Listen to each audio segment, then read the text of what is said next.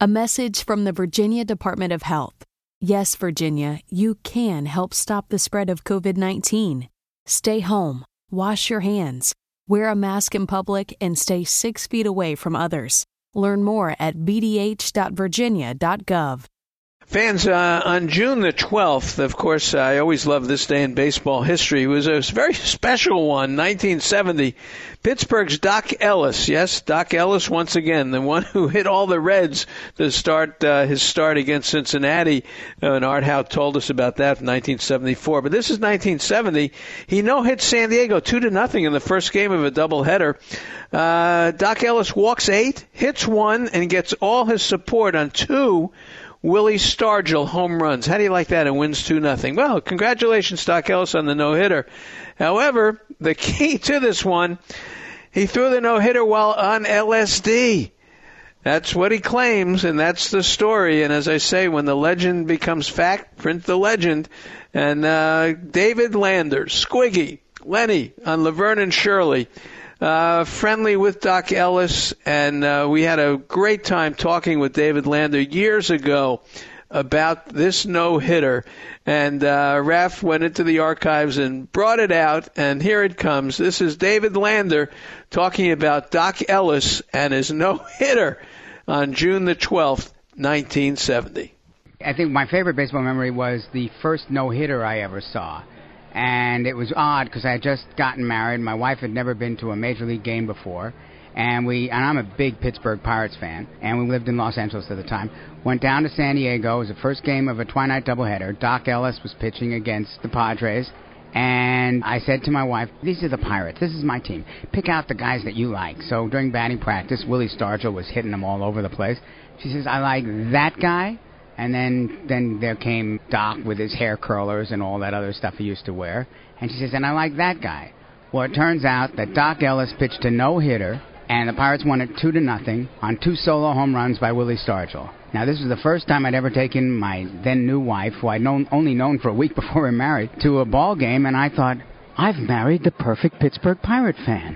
Her 2 favorite players. But the weird thing is when you're with someone who's never seen a no-hitter, who's never been to a ball game, and you know the great axiom that you never say there's a no-hitter going on while there's a no-hitter going on, and she's watching the game saying, gee whiz, we're in the 5th inning and nothing's happening. Yes, it is. Oh, yeah, what? Well, I can't tell you, but I'll tell you when we get home. No.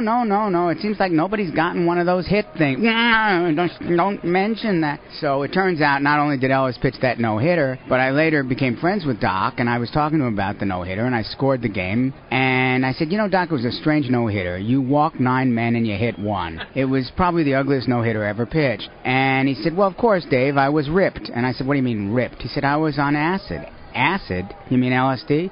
He said, yeah. I said, how could such a thing happen, Doc? He says, well, I didn't think we were playing that day, so that morning I took some purple haze. And the guy that I took it with said, hey, Doc, you told me that you weren't playing today. Well, we ain't playing. It's an off day. No, you are playing in San Diego, and you're pitching the first game. So Doc did everything he could to get himself out of the game, but Don Osborne, the pitching coach of the Buccos, said, you gotta pitch. Steve Blass has a sore arm. Bob Moose is not feeling good. You gotta pitch. Okay, I'll give you 5 innings. 5 innings of perfect ball. Then he says, okay, I give you 5 innings, and he's so nervous because he's like on acid, and he was pitching the greatest game of his life. He didn't know it, of course. And if anyone's ever taken LSD, not that I recommend it, there is a period in the trip where he was on where you see everything very clearly. And he said to me, all I saw was Milt May's glove, the ball, and me, which is basically, I guess, the way your concentration should work. Then when he's in the 5th inning, take me out. And Osborne, the pitching coach, says, no, we can't take you out. And everyone's going, no, you can't go out. Nobody wants to say he's got a no-hitter until Dave Cash, who was then a rookie at the time, says, you can't leave now, Doc. You got a no-hitter. Well, Doc said, I looked at the scoreboard and all I saw was a whole bunch of zeros. So I figured I went out on the field. I'd never pitched a no-hitter in my life. So that's when we looked at the scorebook, which I still had. And he walked the bases loaded to start the 6th inning off. I said, well, why'd you walk the bases loaded? He said, well, I'd never pitched a no-hitter before, so I figured by the time all these guys got on base, I figured a way to get out of there without giving up a hit. And sure enough, he did, and he pitched a no-hitter, and that was it. And I'll never forget on the post-game show, Duke Snyder, who was then the color man for the Padres, interviewed him and said, Doc, you pitched a no-hitter. How do you feel? And he says, just fine, Duke. Goodbye. And that was it.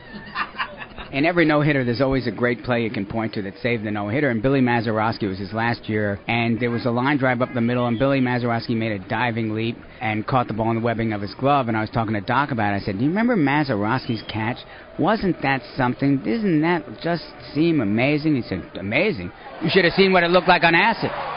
Well, I hope you enjoyed that. That is one of the great stories of baseball history. It really is. And Squiggy, David Land, always a lot of fun seeing him in the ballpark, and we appreciate him telling that story about Dock Ellis. Raph, thanks so much for going in the archives and finding that one. More coming up. We've got more to talk about right here on KMBR 680 1045, the Sports Leader.